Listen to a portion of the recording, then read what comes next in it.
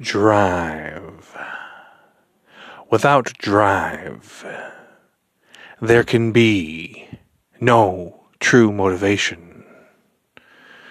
Without having drive, there is nothing propelling you forward. You just kind of exist. The easiest way to explain this, for me, is the typical young man who wants to get laid. He is driven by his sexual urges and his sexual needs. So he is motivated to do whatever he can to get that piece of ass. Wars have been started because of this kind of drive.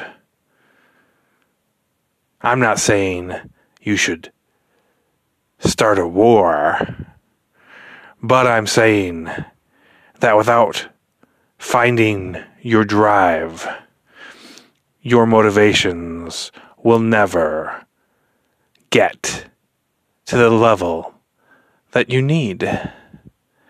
I know because I used to have no drive. The last few years I was a people. I merely existed. I had no drive. Then the upgrade happened, and now I have plenty of drive. And so, I am motivated.